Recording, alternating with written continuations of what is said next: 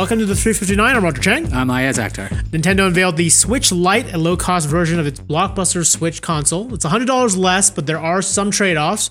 It's smaller, doesn't come with detachable Joy-Cons, and can't connect to the TV. That said, it's reasonably priced at $200. What do you think about it? I'm kind of confused about it. If you already have a Switch, you lose out a lot of functionality with the Switch Lite. It does not connect to a television at all, so it's just a portable device. Now, there's a lot of great games for the Switch, but in my house, the Switch is more of a family device. I know you can attach other controllers to this wirelessly, but I don't see myself gathering around that small 5.5-inch screen. Yeah, my initial reaction was to kind of question this, but as I thought it through, it actually makes kind of sense as a portable gaming device. This would replace the 3DS, the 2DS, or it can work as a second or even third Nintendo Switch in the household, if you've got a big enough family. I just noticed with my Switch, I spend a vast majority of the time just using it on the tablet itself, and so having the TV functionality may not necessarily be that critical for some folks. I'm kind of curious how the game sharing will work. If you're in a household and you already have a Switch and you get a Switch Lite, can you share games, run the games at the same time? Can you even use this thing as a controller for a Switch? I don't think you can. No, it's an excellent question, though. Scott asked Nintendo that very thing, and they hinted that they were working on some sort of way to get some sort of game sharing mechanism, because I think it would make a lot of sense if you've got multiple Switches in the household, having a household account. It'd be like a reward for buying more Nintendo products. Exactly. Next up, let's talk 5G. Our own Katie Collins has a nice rundown of what the early next-generation wireless deployment looks like in Europe. One of the big things is, despite all the growing pains, one of the big appeals in Europe, at least so far, is no additional fees and really kind of unlimited data.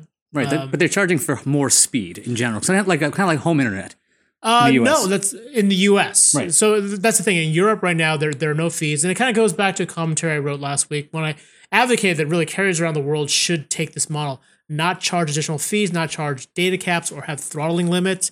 Right now, like Verizon, I think has kind of the best and worst example, right? They were going to charge a $10 fee, which they have temporarily waived, but they also don't count the data on 5G against your cap.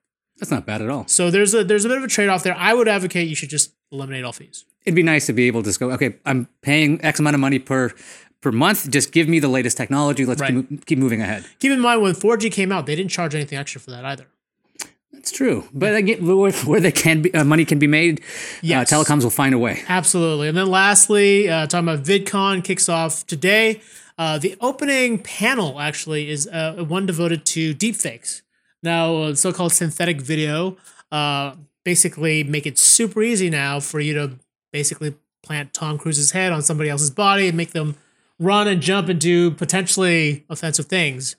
What do you think? I think this is a really important thing for VidCon in general to get ahead of, because if you are a YouTuber and you have a great channel, you don't want to find out that there's a splinter channel of you doing crazy stuff that you didn't do. It could also harm your brand.